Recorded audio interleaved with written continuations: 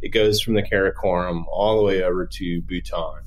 So it's all the way across the 1,800-mile stretch from end to end. And each one of those areas has all through have different snow climates, has different geology, different cultures. It's so tremendous. It's many, many lifetimes to experience it. That quote you just heard was from big mountain skier and mountaineer Luke Smithwick. And of course, I'm Shanty along with Mary Kokenauer, and this is the Out and Back podcast presented by Gaia GPS. Welcome back, everybody. We're so glad you're here. Thanks for joining us. We're on episode 24 already. So before we launch into talking about what today's episode is going to be about, or specifically the guy we're going to be talking about, I'm going to ask you all a question. I want you to raise your hands. Okay, this is a podcast. Fair enough. Don't raise your hands. Just yell really loud. I'll be able to hear you, I swear. Who here has ever heard of Luke Smithwick? Well, since I can't hear you, I'm going to assume that it's not a huge number of you. And that's totally okay, because here's the thing. Luke Smithwick actually has a reputation. I would say he could go by the nickname of the most prolific mountaineer in the world that you've never heard of. You know why that is? Well, it's because for the last 10 years, Luke's been kind of AWOL. Specifically, he's been tucked away in a deep corner of this little place in the world that's called the Himalayas. You know what he's been doing in the Himalayas? He's been climbing mountains, of course. But the other thing is, he's been skiing them. And more specifically, when I talk about skiing them, he's actually doing a project called the Himalaya 500. It's not a NASCAR race, I swear.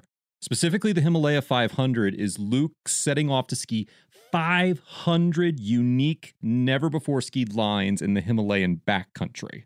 So that's one of the key things we're going to be talking about with Luke today. But there's a few other things we want to talk about. We specifically want to talk about how the world's biggest mountains have really become a home to Luke and how he's been able to revel in the mountain culture, the beauty, the deep, deep powder that's out there. And we're also going to talk about with Luke why the Himalayas could become the next best backcountry ski destination that's out there and how you can get that trip on your radar too. You want to get out backcountry skiing? Why not go to the ultimate backcountry, the Himalayas? And Luke is going to talk with us today about how that can be done.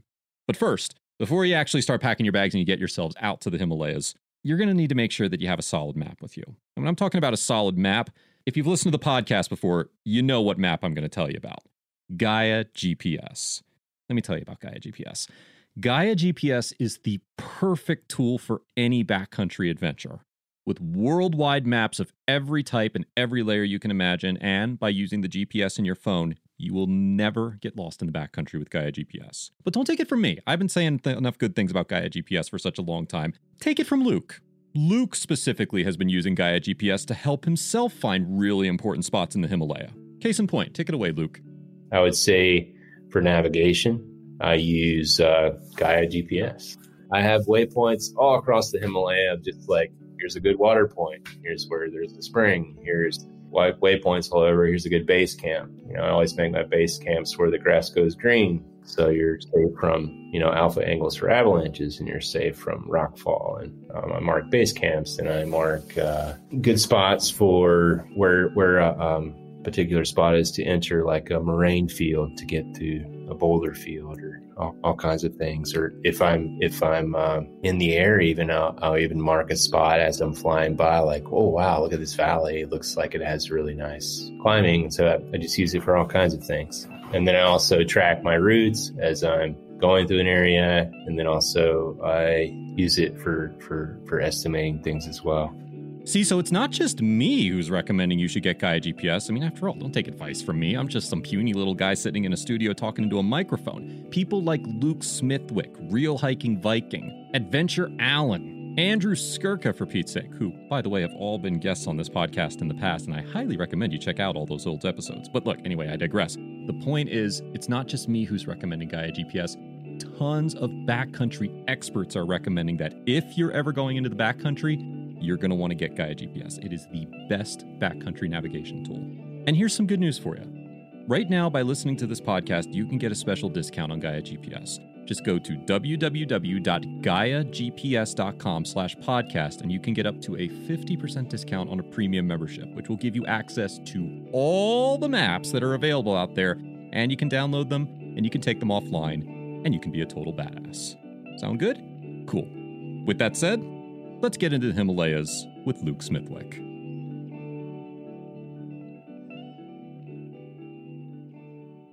Thanks for joining us on the show today, Luke. We're glad you're here. Thanks for having me on the show. Yeah, our pleasure. Want to start with a random headline that I remembered reading about you, saying Luke Smithwick, the most prolific mountaineer that nobody has ever heard of. Okay.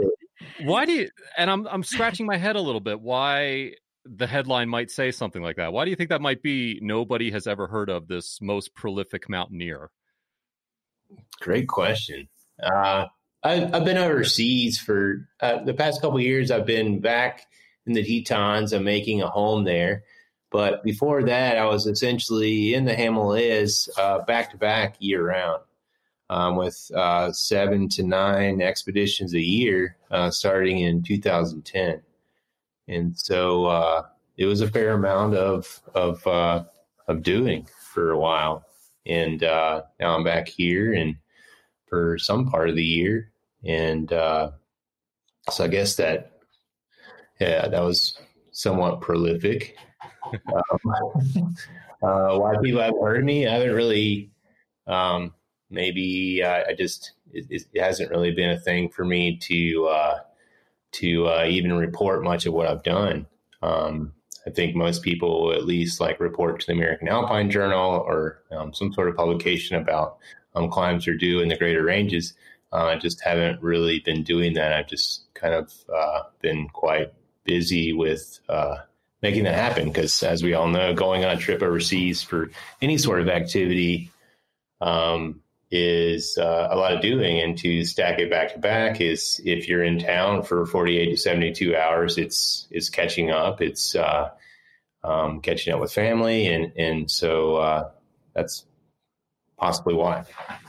So you've had kind of a 10 years of a full immersion experience. Is that right? In the Himalayas?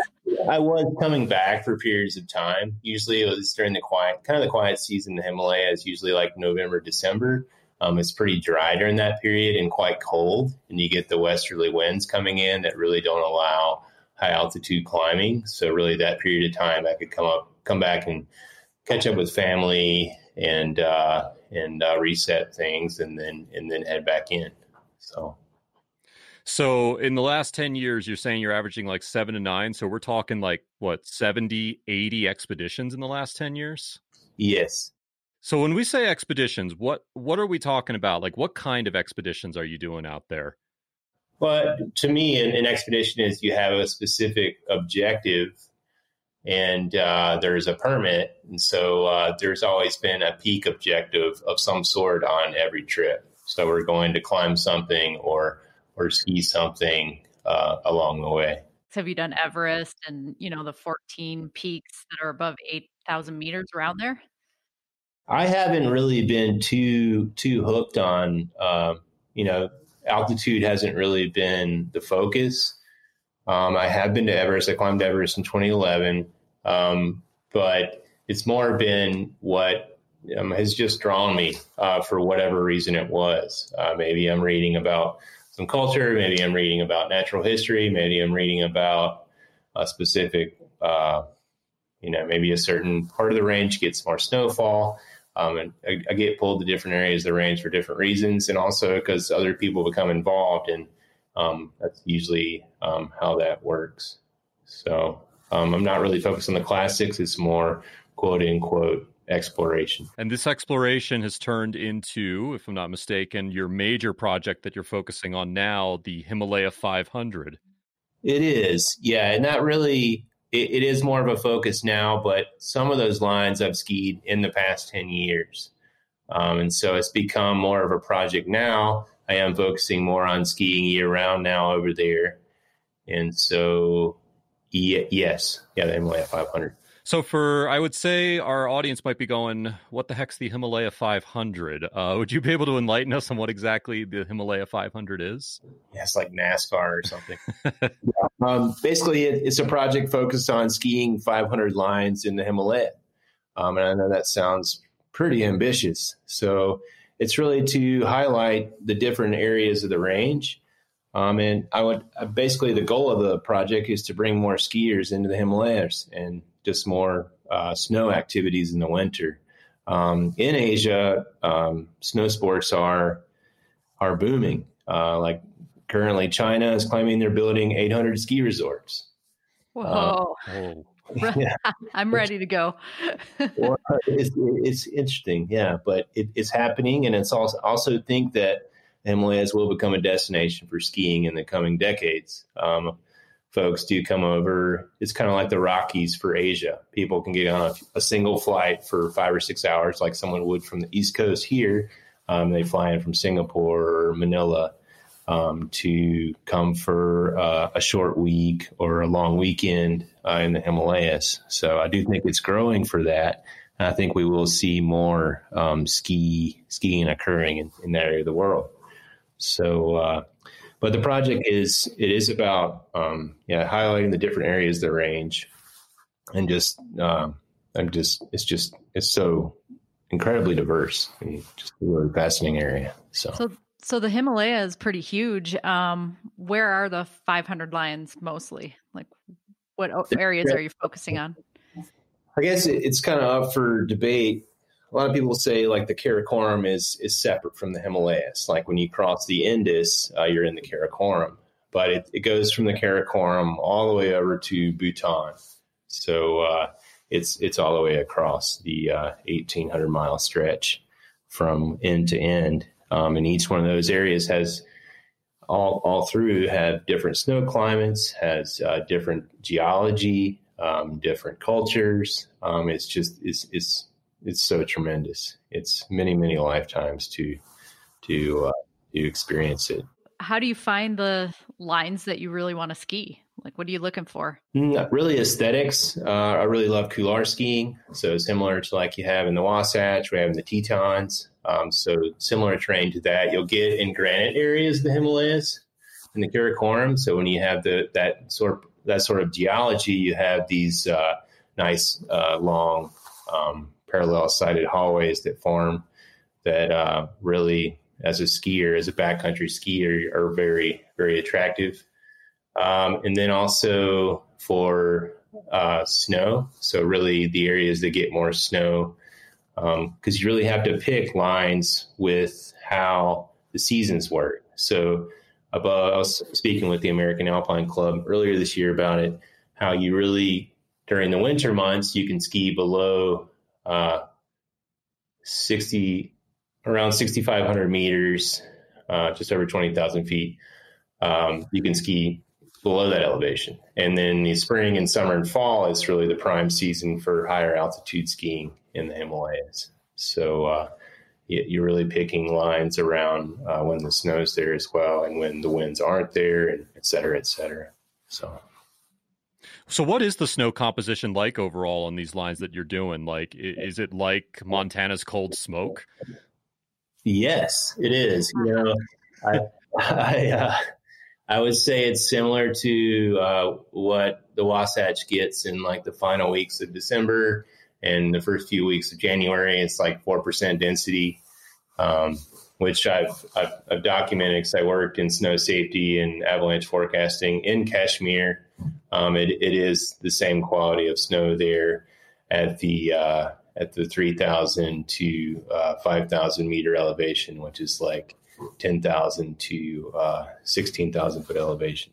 And so most of these lines, are they speaking to your heart with couloirs, or do you have less dicey terrain that you're skiing onto, just like bowls or glades? Or Absolutely. Yeah, there's wide. Yeah, all of these lines are not going to be these iconic, like the north face of Everest or something. It's not all like that. It's really to just highlight and show that there's bowls, there's glades, there's just all types of terrain to ski all across the Himalayas. And I think globally, people don't really think Himalayas, powder skiing, or fun skiing. It's usually you're thinking about scraping down this wind-scoured face while you feel slightly nauseated at 23,000 feet or something, Yeah, Kumbo Icefall and the descent up Everest.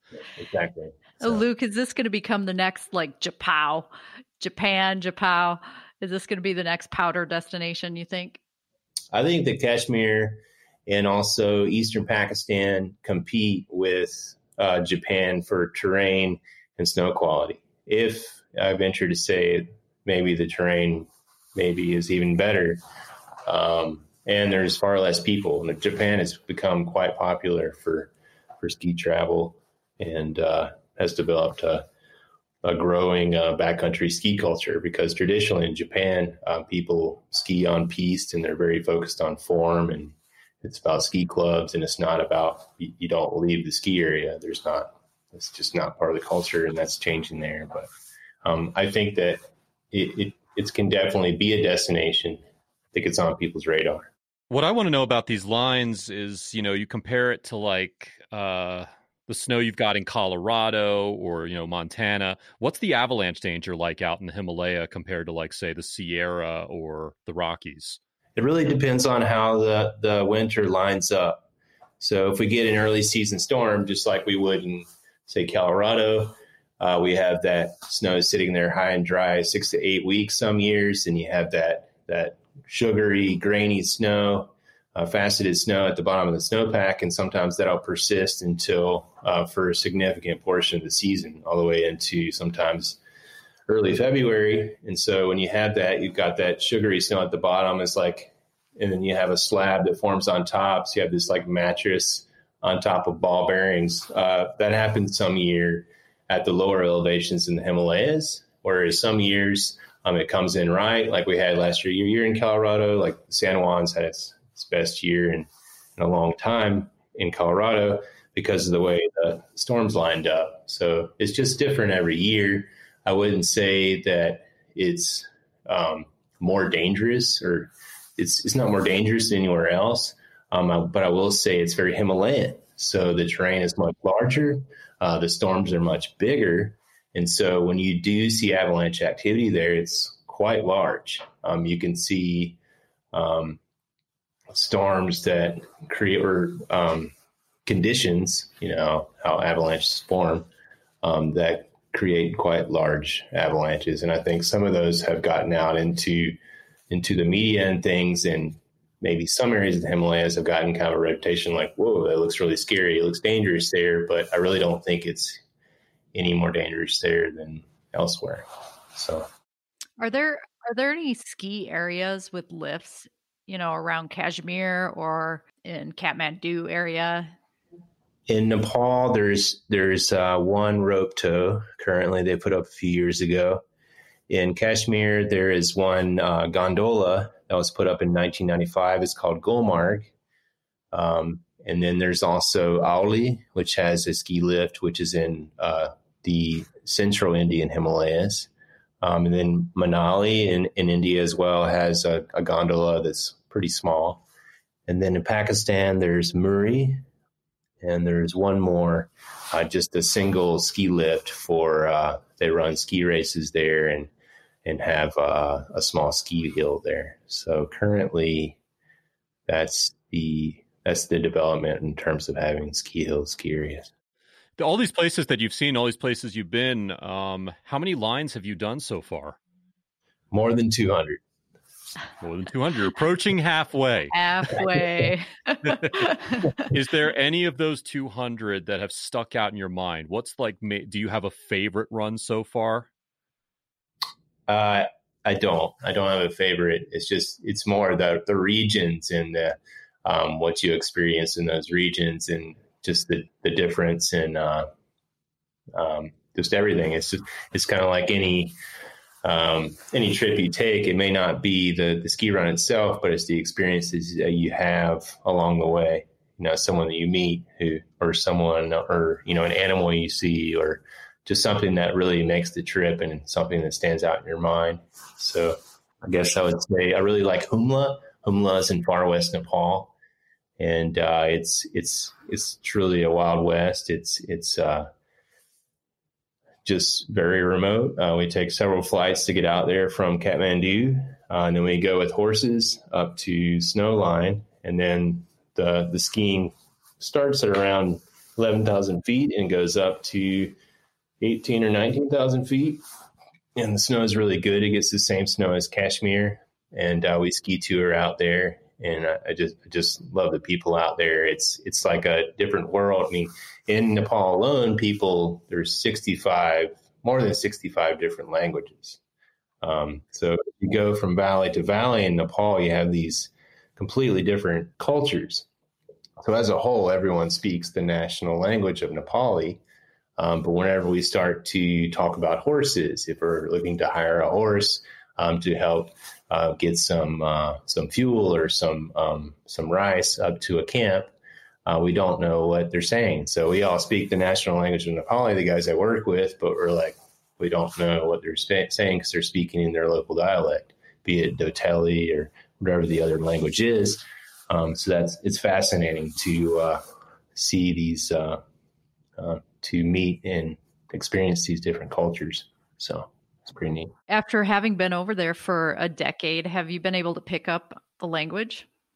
I speak conversational of several of the languages. Yeah, I do speak Hindi and Nepali, and then I have learned Ladakhi and Kashmiri and Tibetan.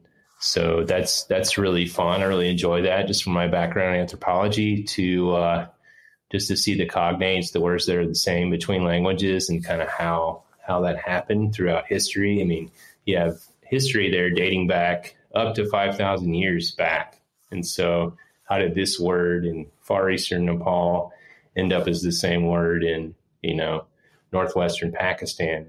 Was it part of the Silk Route? And how did that all, it's fun to think about how that all happened. Now, is that one of the main reasons you were drawn to the Himalaya, with your background in anthropology? Is it this desire to see different cultures and see the human experience through a different lens? Is that one of the reasons you wound up going out there? I fell for mountains at a young age. But when I went, I was in college at CU Boulder in Colorado, and I took a break from college. I went over for 6 months, and it's like what you do when you're in college. The game was like to travel for as far as I could on a shoestring and just experience as much as I could. So I went over there, and when I did that, I saw these mountains, and it just ruined me. They're just so massive, and it's just so vast. And everywhere you go, it's so, as I've said a few times in this talk already, it's just so different. So I came back and I finished school. I moved to Alaska. I started working in archaeology a bit, and always I'd be out ski touring and climbing there. And I'm like, this is amazing. But always in the back of my own mind, I was like, I need to get back to the Himalayas. And so I went and did that. So it's interesting to know about the inspiration for the Himalayas for you seeing something of such a massive scale. Personally, it blows my mind to know when you're on top of a 14er in Colorado, you're only halfway up some of the bigger peaks in the Himalayas. Totally. Yeah. And to think about, it's like the highest peak in the Alps is, even when you're on the top of Mont Blanc, you're still not quite the base camp in the Himalayas, So. It's just wild to think about. But as someone gasping for air whenever I'm at like 12,000, 13,000 feet, that's just mind-blowing. Supplemental oxygen. Andrew, we're at 18,000 feet. Luke, how do you do in the altitude? Have you gotten used to it? I tolerate it pretty well. Only 2% of humanity cannot acclimatize. So most people do quite well. But it is different every time. Your body behaves differently every time you go to altitude. And so as a rough estimate, like the life of a red blood cell is about 21 days. So like as you acclimatize and you have more red blood cells in your bloodstream, and you're able to feel better at elevation, each time you come back down, you have to start back over. So, but I tolerate it pretty well. So do you have any kind of tricks or tips for acclimatizing to the elevation? People just should go slow, huh? I would, just go slow, and just a lot of hydration, and just be conservative about it. I try not to push just not pushing camps beyond that rule of 300 meters a day, 1,000 feet a day with a day of rest after you do that. So it's really just being conservative about that. Luke, you mentioned some, visiting these mountain cultures. What have you learned from the mountain culture in the Himalaya? Well, it's just, I really love how by the time you're 18 there, you can build a house from the land, just from what's around you. You can work the land and live off of it. A lot of people, as an example, we spoke about earlier, it's a mostly subsistence lifestyle there. So they live from the animals in their yard and from the what they're farming in their yard, and well, we still have that. Speaking with someone here where I am today in Asheville, North Carolina, yesterday is about how they're doing these farm visits and things, and have this connection to the land thing. But I really enjoy that, just seeing how people do that. And I'm still, one of my projects I want to do is to bring mountain cultures together globally. Like I would love to bring like the Quechua from the Andes to, interact with like the people of Western Nepal, because they have the same practices, but they just have different animal husbandry. So it's different animals involved, and it'd be cool to have like a swap meet with that and just how they do it and how they it's just inspiring, I guess. So in your project with the Himalayan 500 and the idea of bringing more people to the mountains to ski and around these mountain cultures, is there any sense or concern about traveling to these places and exposing these cultures to tourism? Do you think it hurt them or be detrimental to them in any way? I think that bringing in a monetary, like bringing in tourism to these areas, is a good thing. It does create some work there. People can provide for like where we go in Western Nepal. In some of the places, there's no tourist infrastructure. So like if you think about like the Khumbu around the Everest region, there's like there's German bakeries where you can have apple pie and be on the Wi-Fi, and there's all this infrastructure. Whereas in Western Nepal, like usually we're cutting down the shucks left over from the corn harvest and sleeping in the field, or maybe we ask if we can sleep behind the school. It's very much more of an expedition field than like something developed for tourism. So to bring some of that into those areas, I think is good. It does create more jobs locally. So I think it is good that way. Do you have any advice for us, like how to visit these remote cultures responsibly? Yeah, like basically a way to have a healthy interaction with the mountain cultures in the Himalayas. Totally. I would say just really reading up a bit on the local culture there, to what practices are done. Like when you come into a home, you come next to the hearth, like you never put your feet towards the hearth. It is disrespectful. Small things like that. And I really think having a local guide can really help out with that. So having someone that understands that and just can explain to people coming from other cultures. Yeah, it's amazing. It's like the little things that you think of. Why? I don't mean to offend with the question, but what is it about putting your feet towards the hearth that's considered offensive? Good question. I would guess maybe because it's like the center of the home is where the cooking is done. It's where the heat is generated from. And I think because of that, like putting towards the hearth maybe is disrespectful to that, I would guess. I could see me violating that rule right away because my feet are cold and that's where I'd want to put them. So see, it's the little things you got to read up on. So it's not just the hearth. It's also like if there's any sort of, usually around the hearth, you also have like where the daily puja is done, like prayer. That's usually above the hearth. So there's that. And then it's also just towards other people, like putting your feet towards other people is considered disrespectful as well. So kind of like that. Now that one I can understand. Get your feet out of my face. Yeah. That makes sense. So Luke, you got 200 lines in, and right around March, we got hit with this COVID thing. Where were you in March when things got real with that?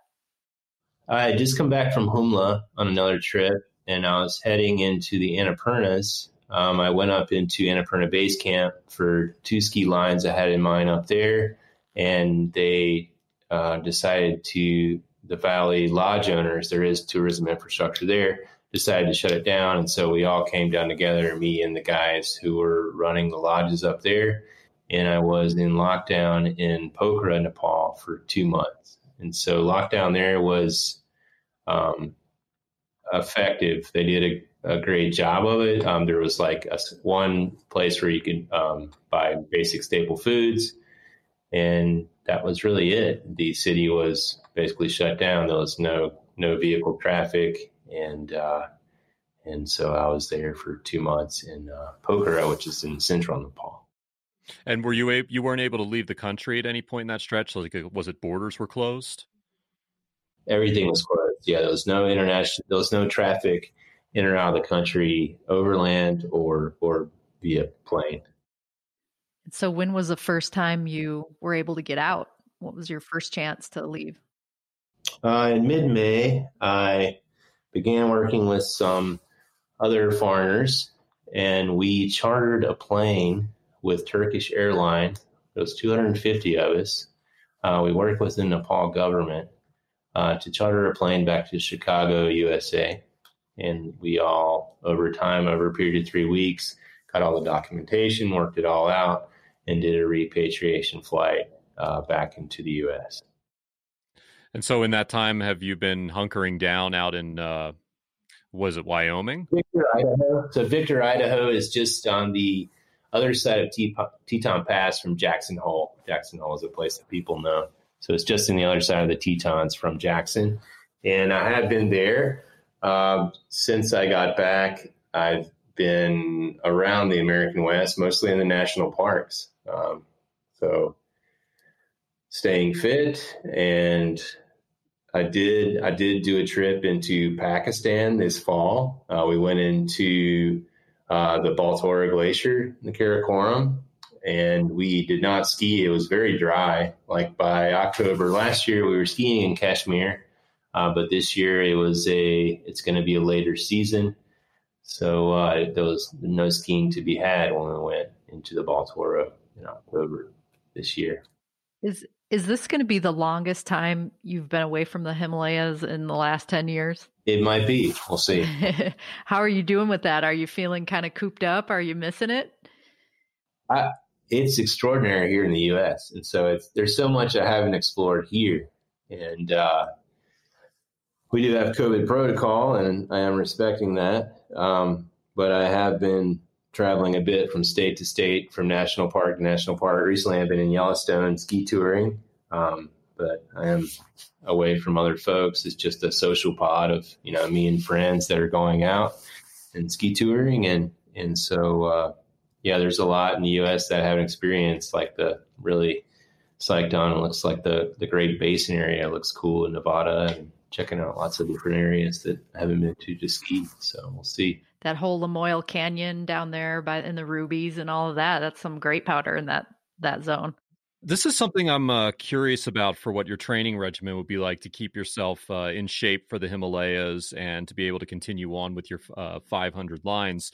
For your training, are you working on like doing repetitive runs on a similar path, or are you always trying to get to like different peaks?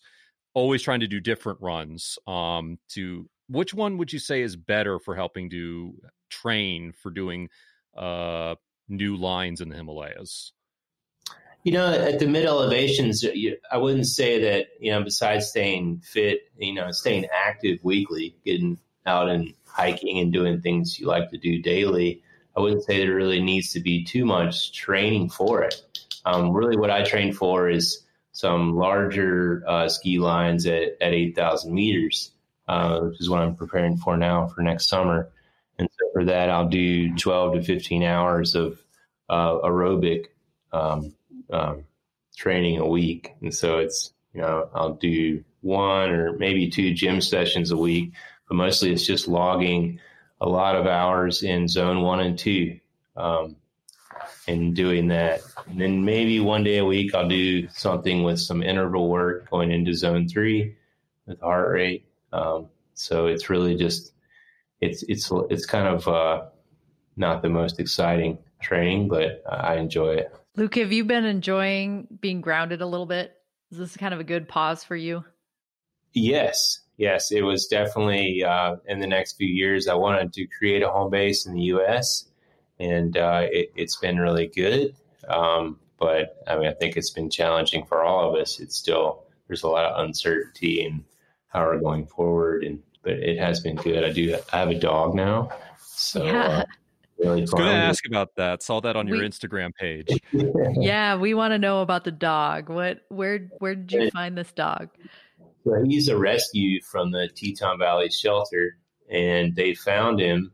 A friend of a friend found him up on a pass there. And I think he had gotten away. He is a husky, and you guys may know huskies like to run sometimes, and they like to be independent at times. So sometimes. Yeah, they're kind of, if they get mileage, they're good. And so if he's with me when I go out and do this training each week, he's good. But he definitely wants to do what huskies do. If you look at the Iditarod, they're doing, in that race, what do they do? 200 miles a day for like 12 days or something. Anyway, huskies, they love to run. So I really enjoy him. Yeah, he's fun. Have a husky mix of my own. Yeah. And he's just cool. He just gets in work mode as soon as you just put his collar on. I mean, he just wants to go, and his just eyes are straight ahead. And you see these stories all the time of the dogs in the Iditarod where the moment they hitched up, they're almost like frantic because they're just ready to go. Yeah, totally. So Luke, what do you plan on doing? Your dog's name is Wolf, right? That's what I call him. Yeah, I've been calling him Wolfie. Yeah. All right. So what's going to happen with Wolfie when you go back to the Himalayas?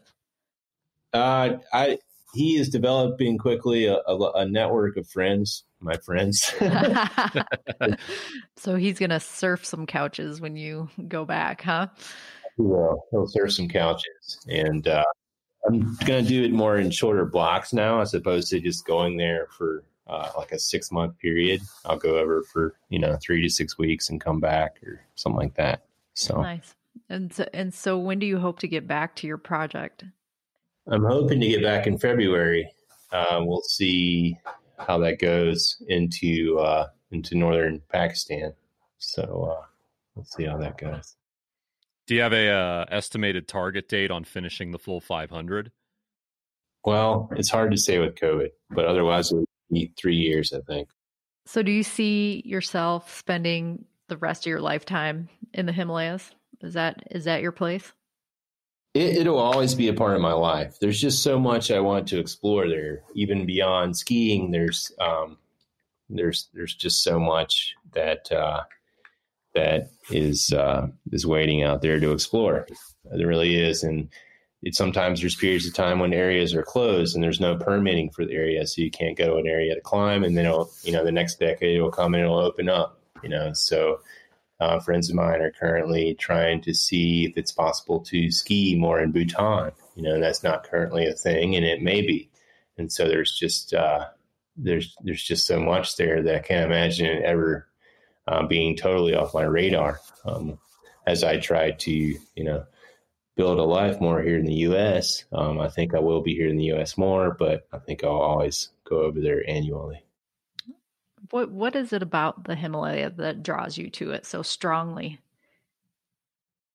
Gosh, the people, just really hardy people living in this very harsh environment and just being so warm and content with it. And that's really infectious to be around.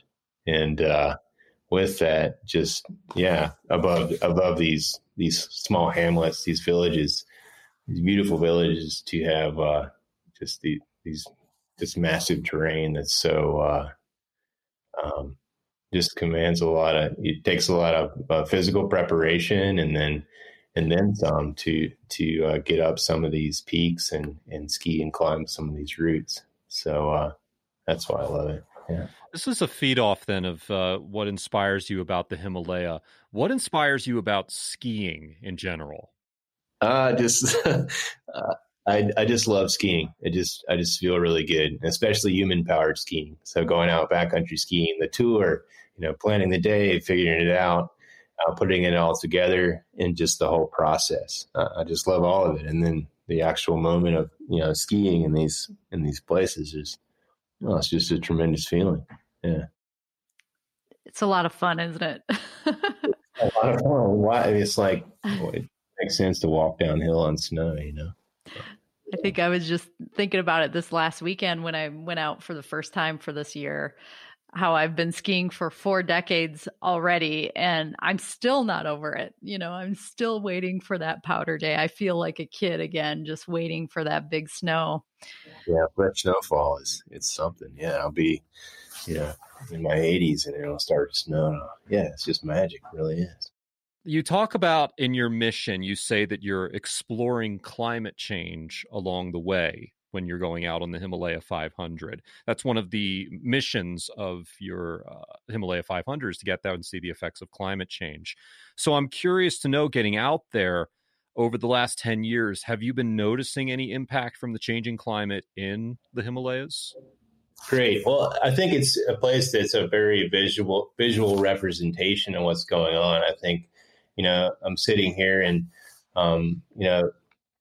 it is very subtle. It's hard to say climate change. Okay. I mean, it's warm today. It's cold, whatever it is. It's like in the Himalayas, you have the most, like outside of the poles, you have more ice there than anywhere on Earth, specifically the Karakoram area into the Western Himalayas. And so basically those areas they're like the water towers for the Indo-Gangetic Plain, and all the people living down beneath the Himalayas, so out on the plains. And so that's melting away. So those glaciers are receding and melting. And part of that is from industrial pollution coming in, so black carbon coming in and settling on the glaciers and increasing the melt of them. And so from that, you're also seeing like the Glofs, which is like a yokel hop in Icelandic or in Scandinavia. I think they all say that. But it's basically just a glacial lake. So as these glaciers are melting, they're forming these big lakes. And then when those lakes form, you have these yokel hops, these glacial lake outburst floods, where the ice dams that create those lakes are breaking, creating these catastrophic flooding events, and it's pretty dangerous for the people living down valley there. And so you're seeing that, and if we have 2 degrees C climate, if we have temperature warming to 2 degrees C by 2100, all those glaciers will be gone, which will be, if you can imagine, it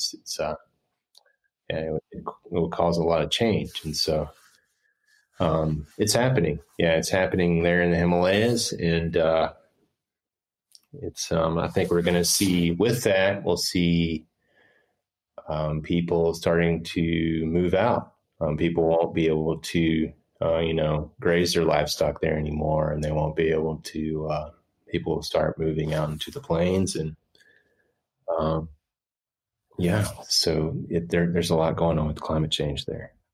Are you seeing anything in terms of erratic weather changes? I know weather's tough because weather is like a snapshot and climate's the bigger picture. But like in the last 10 years, has there been any changes with weather patterns?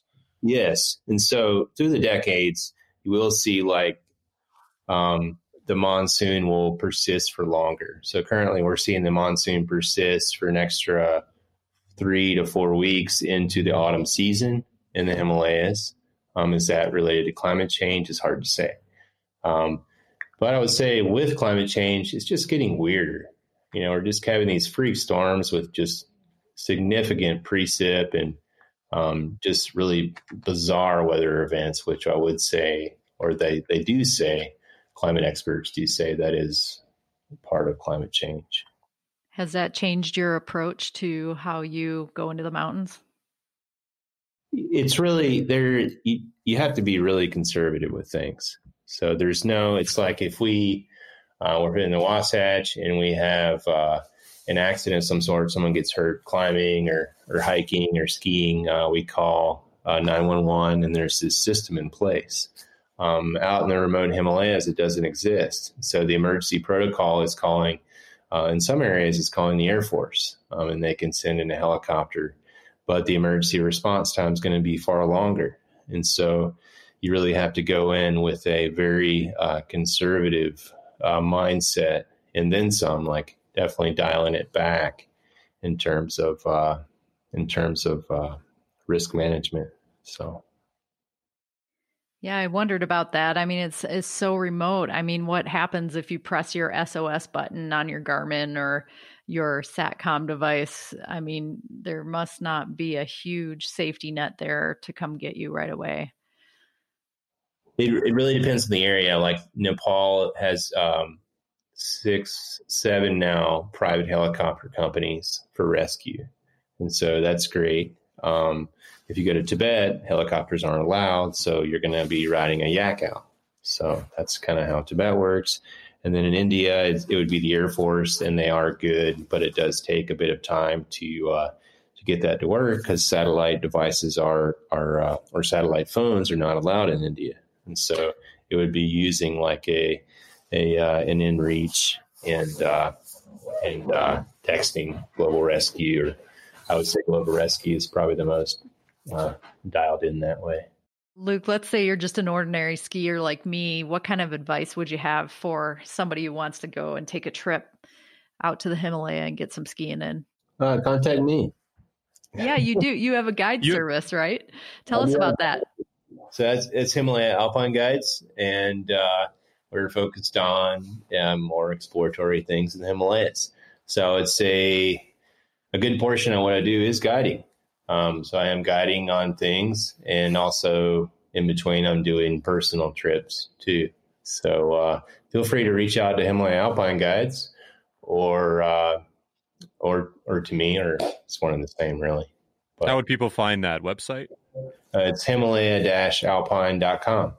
And so what does a trip look like? I'm trying to imagine it. So is this like you're staying in tea houses? Are you out skiing way back and sleeping in tents, making laps in one area, in one basin, skiing the same area over and over? Or how's it look for a person that signs up?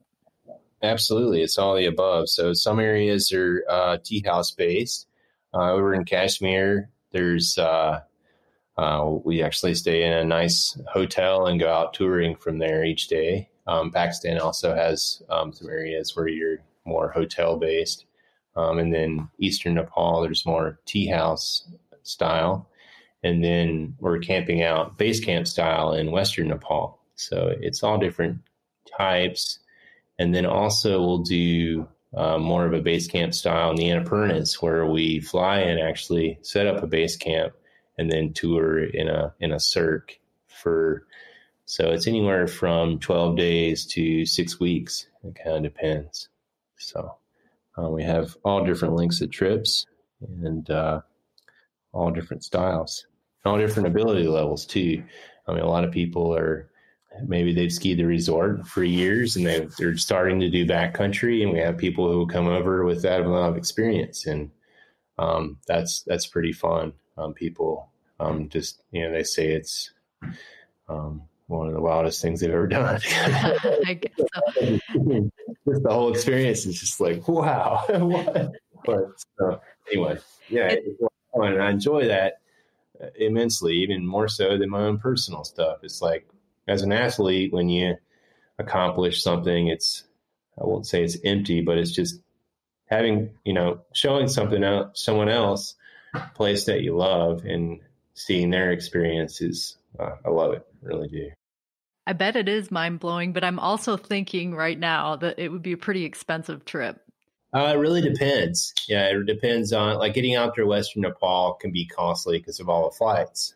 But I would say in terms of cost, like the most affordable place would be like Ladakh in the summer. We'll go with horses and we go up to like a base camp and we'll go out and ski like 6,000 meter peaks. And it's pretty affordable to go out there because it's just coming over from the US, which is just, if you go through New York, it's just a single flight. So it's pretty reasonable over there, but it can get pretty costly for some of the more remote areas. And so when is the best time to go skiing? I would say for most people it would be February, March, because most people want to ski good quality snow. They want to go powder skiing. I would say more people want to ski powder than they want to ski mountaineer. But so I would say February, March for powder skiing, and then for ski mountaineering at the 6,000 meter elevation, you can go in June, and then the higher altitude stuff, 7,000, 8,000 meters, is in May and then September. So we know that you're going for the Himalaya 500, hoping to get yourself back there again soon. What else is next for you? If I'm not mistaken, I've heard you have a book coming down the pike. Yes. So I am working on a book called Decade One. It's just about some experiences I've had over there. I talk about the importance of failure, the importance of style, some history with more exploratory climbing in the Himalayas. And I talk about just the different areas because beyond all that I've said, I just want to see people getting out into the more off the beaten track areas of the range. So usually when I mention the Himalayas in the U.S., people mention Everest as it is the highest, but it's an extraordinary experience to go there because you meet people from all over the world. So there's not only this like experience of meeting Sherpa culture and seeing Everest and seeing these tremendous mountains, but you also meet people from all walks of life from all over the world in these tea houses. So that's a cool experience. But beyond Everest, there's just these remote, pristine valleys with just vast wilderness and the natural history and the unclimbed peaks. Not to get too sentimental here, but literally I see it in your eyes as you're describing it. You literally went there for a minute. You're right. I did. I was thinking about Api Saipal, which is also in the far west of Nepal. It's just this remote mountain valley. It's like something that, the mountains look like something I would sketch in fourth grade on a piece of paper. They're all pointy and the villages are just idyllic and there's wildlife everywhere and they're not running, so they haven't been hunted. And it's really something. When can we expect the book out? I would say by next fall. Yeah, I was thinking it's hard to write. I'm not a writer, but I am writing. And so it's something that is taking time. And I would say by the fall of 2021. Well, I'm marking it on my calendar then. And then the other thing, where can people follow you as you continue moving along to completing the 500? I have I use social media. So it's just my name on Instagram and Facebook is Luke Smithwick. And then I have a website, lukesmithwick.com. And so it's on there. And then, of course, there's the guide service as well. Well, Luke, thank you so much for joining us today. Good luck to you with everything. Keep us posted. And we can't wait to hear more on your expeditions out into the Himalayas/Himalaya. Yeah, totally. Great talking to you guys. Have a good one. Take care.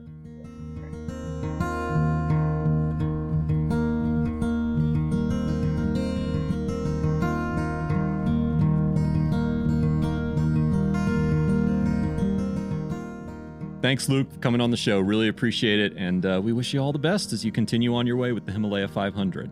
Now, for the rest of us who aren't doing the Himalaya 500 at the moment, here's what you can do.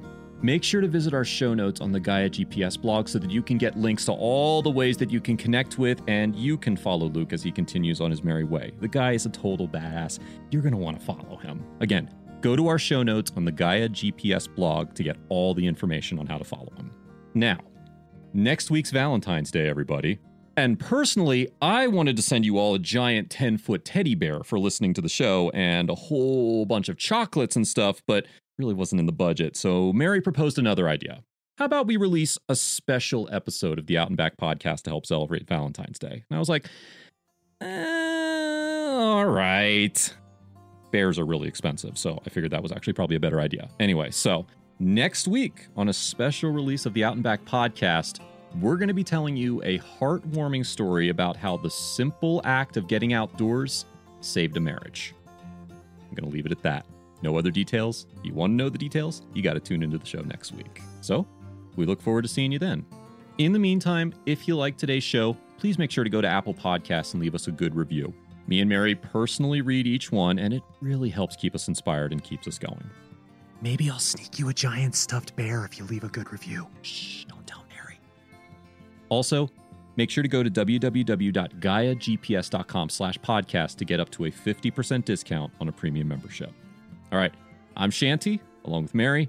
Thanks so much for tuning into the Out and Back podcast presented by Gaia GPS, and we'll see you next week.